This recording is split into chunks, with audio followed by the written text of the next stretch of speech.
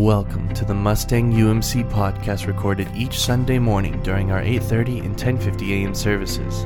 We invite you to join us in praise and worship during that time, and our hope is that this podcast serves as an encouragement for you and for your family in your daily life.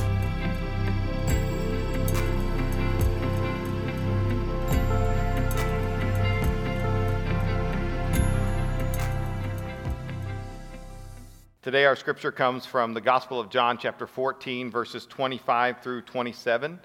These are Jesus' words to his disciples shortly before he is to go and be crucified. "These things I have spoken to you while I am still with you. But the Helper, the Holy Spirit, whom the Father will send in my name, he will teach you all things and bring to your remembrance all that I have said to you. Peace I leave with you. My peace I give to you. Not as the world gives do I give to you. Let not your hearts be troubled, neither let them be afraid." This is the word of God for the people of God. Thanks be to God. Amen. Amen. You all may be seated. Let us pray. So Lord, may the words of my mouth, the meditations of our hearts, Lord, may they be acceptable to you. Lord, we pray that you would teach us, that you would bring to remembrance, and that you would bring forth your peace in this world of fear that we live in. It's in Jesus' name that we pray. Amen. What are you afraid of? That is not a hypothetical question. I'm actually asking you, what are you afraid of? And I want you to text me what it is that you're afraid of. So there's my number on there, 918-212-4942. Text me what it is that you are actually afraid of. If you're watching this online, even if you're watching it later, I'd love to get a text Monday evening with just some random fear from somebody, all right? So go ahead and send that to me. What is it that you're actually afraid of? If I'm going to ask you that question, then I feel I better answer it as well. And so what I am afraid of is clowns. I know some of you are, I hear you laughing at that. And there are others of you who are secretly like amening, like, yeah, me too, all right?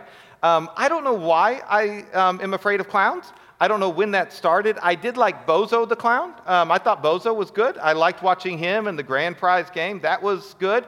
But clowns are certainly something that made me afraid. One of the little known facts, I told this to the earlier service, but I actually do not ever remember getting my face painted, because that would remind me of a clown. And I did not want to come close to reminding myself of a clown, and so I don't want to get my face painted. So if you ever see me at a carnival or a fair, and you're like, Aaron, do you want to get your face painted? That's just rubbing salt in my wound, okay? All right, so let's see here. Let's see what we have. Wow, we have a lot of different stuff. All right, birds. There's a few of you that don't like birds, okay? Bugs that fly at me in the dark that I can't see. One person says nothing. Also sharks. Snakes. There is a lot of stuff. One person said, "I'm afraid you're going to make us late to the Chiefs game at noon."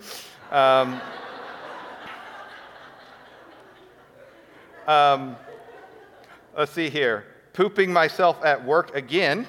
Not what I was expecting, but all right. Let's see here. Somebody's afraid of whales. That's a new one. We have some more serious ones: being unloved, unseen, unimportant.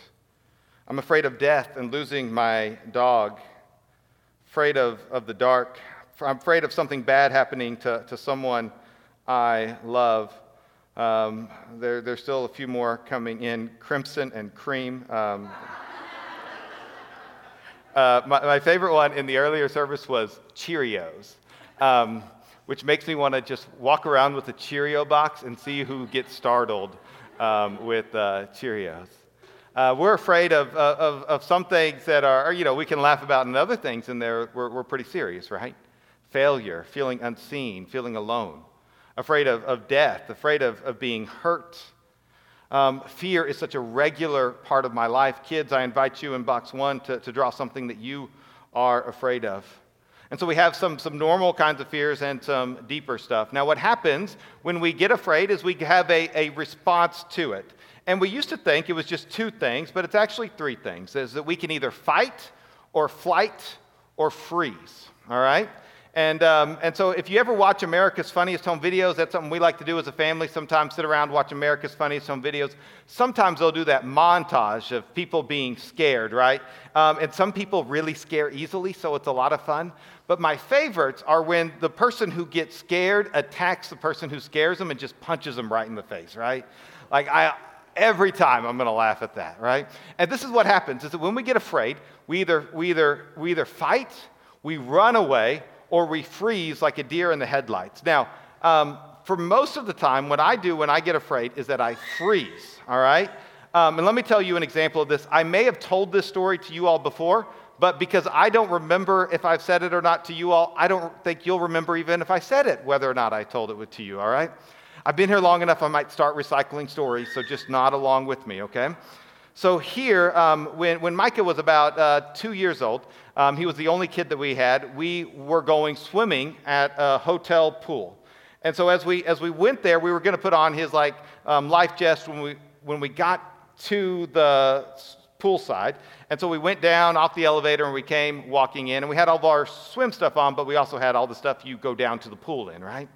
And so we're walking, and I have one hand, and my wife Heather has the other hand, and Micah's in the middle of us. Well, when we walk into the pool room, he gets so excited that he breaks free from our hands and just jumps right in the pool. He can't swim. He's just excited about water, pool. This is wonderful. So what do? I stand there like this. Just freeze. And I don't even know what to do.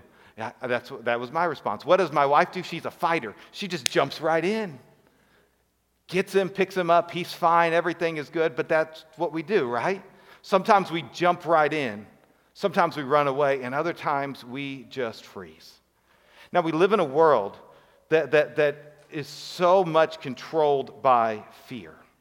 Is that everything, one of our strongest motivators is when we're afraid, is when we're act.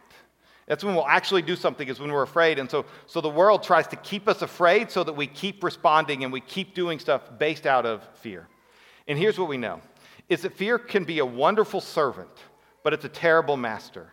If you are on 152 and you hear a horn honking, all right, it's okay to be afraid because you know you may need to do something right away. That is actually helpful. When you live your life in a constant state of fear, when you continually walk day by day and you are afraid and you're anxious and you're nervous and you're wondering what's going to happen, that is not the way that God wants you to live. God did not design you to be dominated by fear.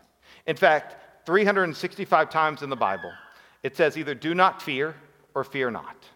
One for every day of the year. Do not be afraid. Fear not. Do not be afraid. Fear not. It's almost as if we have to be reminded of this message day after day. And one of the things we know about fear is that fear is made worse by isolation. It's that when we feel alone, that fear is even worse. Because one of the things that we do whenever we experience fear is that we look at somebody who should be okay and to see if they're okay or not. I don't know if last week, if you were here, we had a situation in which a lady passed out in service. She's okay. She was at the early service. She made it all the way through.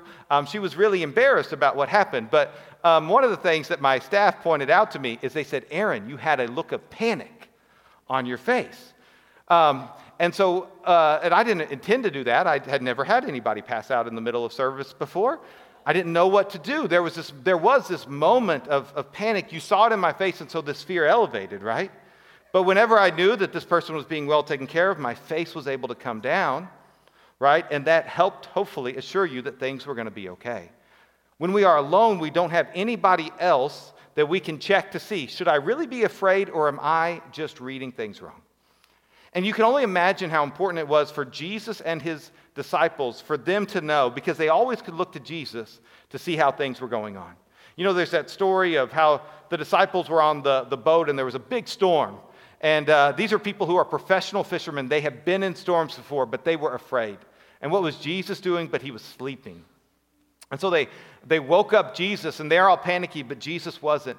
And he got out to the end of the boat, and he said, "Peace, be still." And he calmed the wind, he calmed the rain, and he calmed the waves. There was this peace that Jesus brought everywhere he went. Now, he knew he was going to be leaving his disciples, but he did not want to leave them with nothing. In fact, he had a plan for something even better than Jesus, because Jesus can only be in one room at one time. But the Holy Spirit that he was leaving is available to each and every one of us, so that you and I are never alone, and that we can always look and trust in the Holy Spirit. And so the scripture says these words, "These things I have spoken to you while I am still with you. But the Helper, the Holy Spirit, whom the Father will send in my name, he will teach you all things and bring to your remembrance all that I have said to you." Now, last week we talked about this word that is translated helper. It's sometimes translated counselor or comforter. Really, a good description of that is the ultimate friend, that the ultimate friend, the Holy Spirit, will be with you.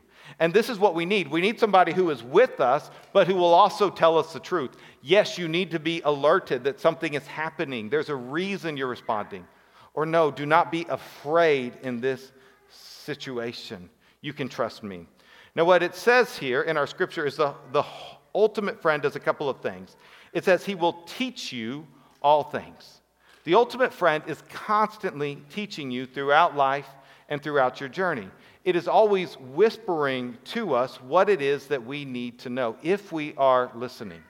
And a big part of the teaching of the ultimate friend is that the ultimate friend will remind you of what it is that Jesus has taught.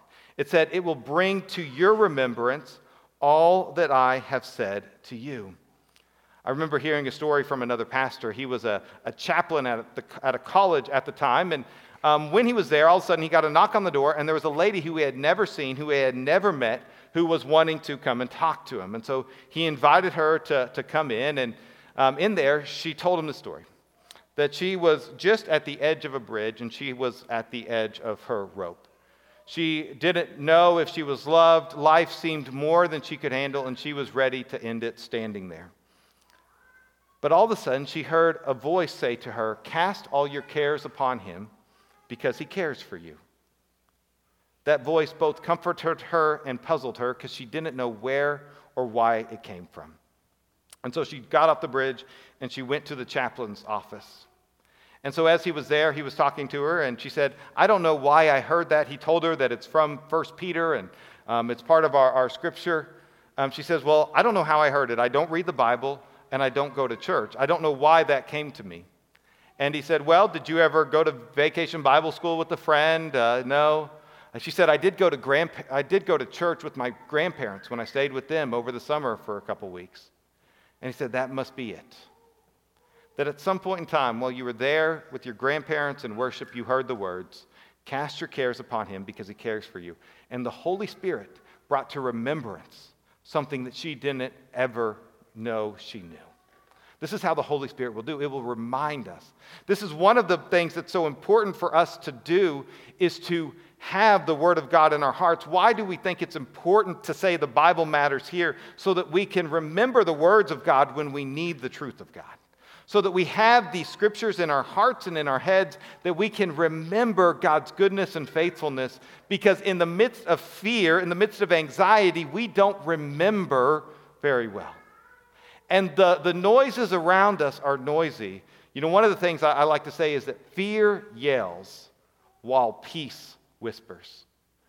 The voice of fear will yell, yell, yell. I was talking to somebody at the late service, and they were saying, you know, social media, I just go, and it just feels like it's just so much. There's so much anger and fear. Just doom scrolling is what we call it, right? And there's this yelling that is always happening. There's an urgency. There's an anger. But peace whispers to us. The voice of truth is trying to break in. Do we give God space? Do we give the Holy Spirit space to be able to listen to us? And so kids in box 2, I invite you to draw a picture of God whispering his truth to us. Because fear does not come from God. 2 Timothy 1:7 says these words, "For God gave us a spirit not of fear, but of power and love and self-control." And so the fear is not the way that God is trying to change our hearts.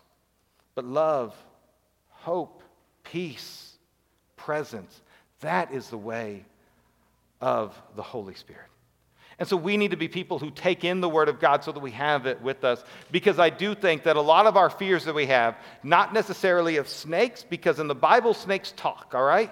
But of other things that the stories can remind us. If you feel unloved or unworthy, maybe you feel like you aren't good enough. We have the story of the prodigal son, that God explained the father this way, that he is a loving father, and that there was once a father who had two sons, and the younger son came up to the father and said, basically, I wish you were dead, I just want the money that is due me for an inheritance. And so he took his money and he ran as far away from his dad as he could, and he did everything his dad would not want him to do. It says he squandered his money in wasteful living. And he found himself at rock bottom, which for him was sleeping and eating with the pigs. And when he came to his senses, our scripture tells us, he thought, it would be better to be a servant at my father's house than it is to be sleeping with the pigs. And he remembered enough that his father was good to his servants. Maybe he could be that as well. And so he began this long journey back, and as he was beginning his journey, I can only imagine that he was reciting his apology speech. What am I going to say so that maybe I can live with my father again? And maybe that's what you've done, is you've thought, man, there's no way God's going to love me. You've recited your apology speech. You've prayed it in your head, but you haven't really prayed it to God. He knows, by the way, but you haven't said it to him because you're afraid you let him down. You're afraid you're unworthy. You're not good enough. But what our scriptures tell us is in that story, while he was still a long ways off, the father was looking for him. And when he saw him, he came running after him, and they embraced and they hugged. He killed the fattened calf, and they threw a party because his son, who was now lost, is found. If you ever feel lost, you can be found. We remember these words of Jesus. Maybe you have failed Jesus. You aren't the first. The disciples did so. There's a guy by the name of Peter. He was one of Jesus' main disciples. Jesus, in fact, said, on this rock I will build my church. Peter said, even if everybody else falls away, not me, I'm never going to let you down. Never going to give you up, right? A few of you got that. I'm not going to go any further. But he did. 3 times people said when Jesus was being arrested, aren't you one of this man's disciples? Don't you follow Jesus? And Peter was like, no, it's not me. The rooster crowed. Maybe you remember the story. He felt defeated. He felt he had let down his friend in his moment his friend needed him the most. Maybe that's been your story too. But Peter's story doesn't end there, and neither does yours. Because if you're afraid because you failed Jesus, later in the story, after Jesus is resurrected, he has a conversation with Peter, and he asks him 3 times, do you love me? Giving him a chance to say yes to Jesus for every time he said that he denied him. Maybe you are afraid of death, afraid of pain. We remember that Jesus said, I am the resurrection and the life.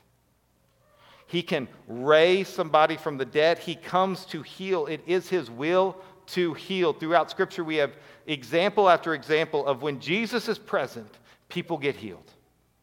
That was one of the major parts of his ministry, was healing people. And he can also raise and resurrect. And because Jesus is resurrected from the dead, we can trust and we can believe and we can hope that even if we do die, that death is not the final chapter, but that there's a much more glorious chapter after for those who believe. Death can be scary. The unknown can be frightening. But God's goodness and love, he has overcome death as well. The voice of the Holy Spirit is whispering his truth. Do you hear it? Can you put your phone down long enough to listen? Can you sit in solitude and silence for a little bit to say, Lord, can you speak to me? Can we open up our word of God and say, speak, Lord, for your servant is listening? What can we do? The scripture that we have today goes on. It says these words, my peace I give to you. Not as the world gives do I give to you. Let not your hearts be troubled, neither let them be afraid. Now you hear it says a few things here, but I really want to focus on that last little bit. Let not your hearts be troubled. Now, a couple chapters later, in John chapter 16, Jesus tells this words to his disciples: in this world you will have trouble. But here he says, let not your hearts be troubled. And I think that sometimes we get some of what God is doing in the world confused because we don't understand some things. And we've got a couple of phrases that we use that I believe are true, but we don't always understand what they are and what they mean. And so for this, I need a little bit of help from The Princess Bride. Maybe you've seen this movie, but there's a couple of phrases that we use, and I think I've got it on the next slide here, where it says, you keep using that word or phrase, all right, I don't think it means what you think it means, all right? And I think there's some phrases we use as Christians that I don't think it means what we think it means, and I want to address those. The first one is this phrase we use. I've used it. You probably have used it this. It's God is in control. What does it mean that God is in control? Now, we use this often when the world doesn't make sense. We want it to make sense. And we use it because we have to believe as Christians that if something happened that God has to be in here somewhere. What does it mean for God to be in control? And sometimes we can think that means that God is the controller. All right, let me give you kind of an extreme example, but there is a school of theological thought, not that we practice as Wesleyans or United Methodists, but that is kind of this idea of predestination and ultimate determinism. And here's what that would mean: that if I walked up these stairs and tripped and fell, that was something that God had designed for me to do from the beginning of the world until now. There was nothing that I could have done to have avoided tripping up the stairs. It was just my time to do that. All right? Now that is one place. Let's take it out all the way to its logical extreme. When planes fly into buildings, that's God the controller. When your loved one passes away, that's God the controller. When a pandemic spreads, that's God the controller. All these evil things that happen when children get abused, that's God the controller. I don't believe that. I don't believe that God is the cause of all these horrible things. So what do we mean when we say God is in control? I use the word controller because when I was working on my sermon, I looked on the ground. It wasn't supposed to be on the ground, but the Xbox controller was on the ground. And I thought, as a controller, I control what I do in the game. And is this what God is, this great puppet master or great controller determining what you and I do? And I just don't buy that. In fact, I don't think that's how we understand God is in control. Instead, God is the game designer who has set the rules and the regulation and the standards of the game so that you and I, as individuals of free will, that we can navigate it as well as possible. Now, imagine if the game designer was kind of cruel. There's this game called Minecraft. I know we've got some Minecraft fans in here. And you can apparently turn on and off gravity on Minecraft, and so you can fly. Imagine if God did that. Just all of a sudden, we're floating. Right? Now, maybe that would be fun in some situations, but what if you're outside and you have nowhere to go and all of a sudden God turns the gravity back on and you come down, right? In fact, gravity is not designed to hurt us. It's actually designed to help us, right? So that we are down. But what happens if you say, the rules of gravity don't apply to me? God is in control. He's not going to let me fall. I'm going to jump off a building. We know how that's going to work out. Gravity is designed to help us. God is the game designer who has set us up in a world in which we have free will and we have the ability to choose right and to choose wrong. Why do bad things happen in this world? Because people choose wrong. People choose death. People choose destruction. People choose evil. People choose to say the wrong things. That is not God's will. But in a world of free will, those things happen. But there's also, in this designed world, there are ways in which God brings forth goodness, right? So in the game Minecraft, if you eat, you rebuild your strength. It's the same way in this world, right? Some of you aren't as good when you're hungry, all right? So you eat, you rebuild your strength, right? This is the way in which God has designed the world. There are some times in which God may give you and I a cheat code, a miracle. Something will happen. We were lost and boom found. We were blind and we can see. Sometimes those things happen. Other times, God gives us a walkthrough guide. There are times, so as a family, we play Super Mario 3D World together. There have been some times we have been stumped as to where the last star is in this level. If you haven't played it, you got to find these stars. It's very, very important, okay? So what do? Is we Google, whatever level we're on, and then we see these stars that are there, and so then we can enjoy, and we can find it, and we see the path. This is what God does for us. He's given us pathways. It says, your word is a light unto my feet and a light your word is a light unto my feet and a lamp unto my path. He will show us the way, the next few steps, and help us to walk in it. This is it. And so when we say God is in control, we're not saying God is the controller. We're saying God has designed the system for us to thrive. Sometimes good things happen. Sometimes bad things happen. All right, but we get to be agents of free will and work towards the good. God has the ability to redeem everything. And so when we say God is in control, we believe that God can redeem anything, even the worst things. And ultimately, what God wants to do is to walk with us in this world. And so, like I mentioned, we play this 3D world as a family. Now, I am not playing this so I can stand up and say, hey, we've beaten the game, y'all. Congratulations, all right?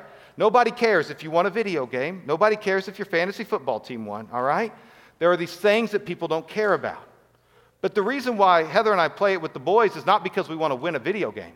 It's because we want to be with our boys. Presence over achievement.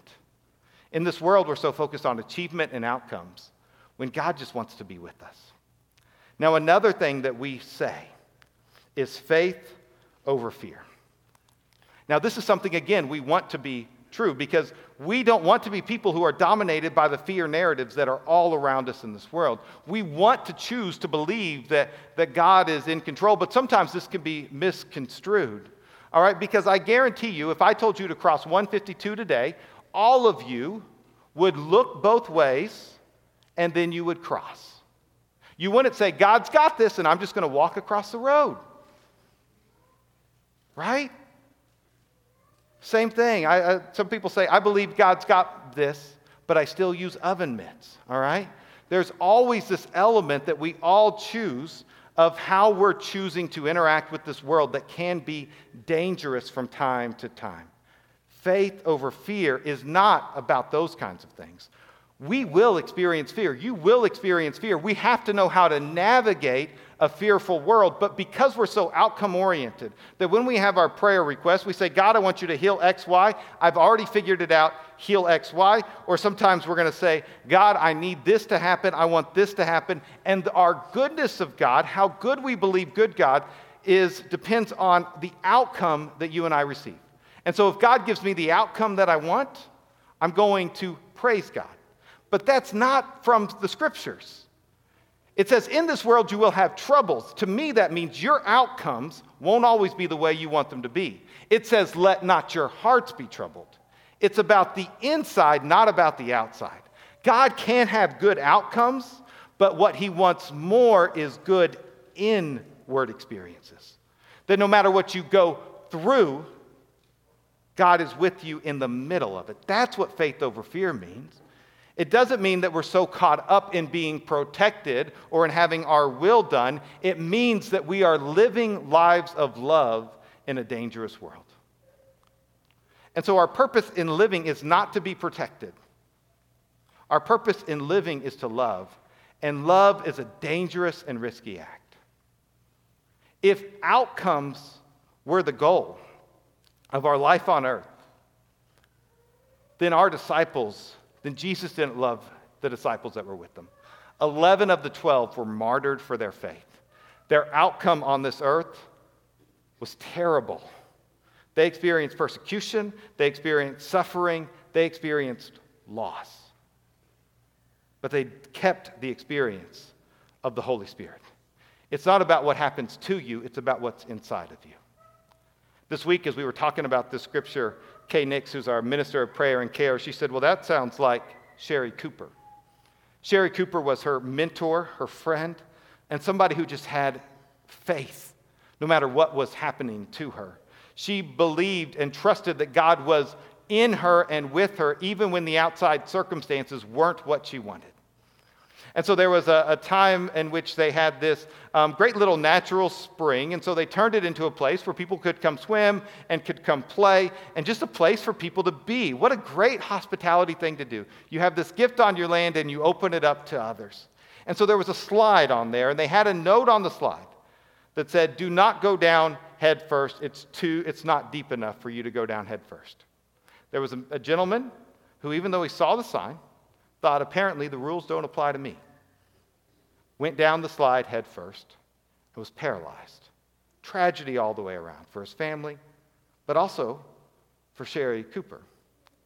Because what happened is that even though they had done everything right, they had done the hospitable thing and opened their land for people to come and play. Even though they had put a sign of warning, they still got sued and still ended up having to settle that lawsuit. The way that they were able to settle that lawsuit was that they had to sell most of the property that they owned, except for their home and another small piece of land. That's not fair. That's not right. Where was God in the midst of this? Was she afraid? No, she trusted that God was in her, not just around her. And so sometimes the world gets its day. Sometimes life isn't fair, but God is always good. And God is with you. It's about who we become, not necessarily what happens to us. And so Sherry Cooper and her husband, they never lost faith. They still came to church every Sunday. They still tithed, even though their financial situation was changing dramatically. They were still believing that God was for their good. And they were still being an inspiration to others. You see, this is faith over fear. That even if the worst thing happens, God is still with us.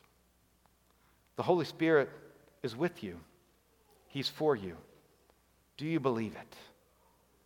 There's lots of things in this world that we can be afraid of, but fear is a liar. Jesus, the voice of truth, is for us.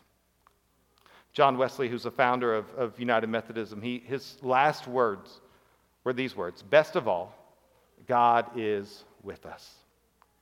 No matter what happens to you, no matter your outcomes, no matter what happens around you, God is for you and the Holy Spirit is with you, and you can have peace that passes all understanding if you'll just be still and listen for peace. And so I'm going to invite you to a time of prayer, and then we're going to sing the song, Fear is a Liar. You may have heard it on the radio. You may be familiar with it. We're going to invite you to just sing and let it wash over you today. If you know the words, you can sing along, but if not, just let it be the song you need to receive today, not just sing. And so let us pray.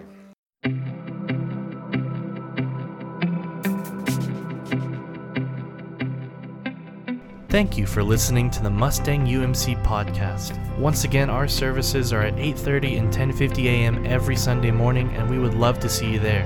For more information about the Mustang United Methodist Church, please visit us at mustangumc.org or email us at office@mustangumc.org. That is office@mustangumc.org. We hope you enjoyed.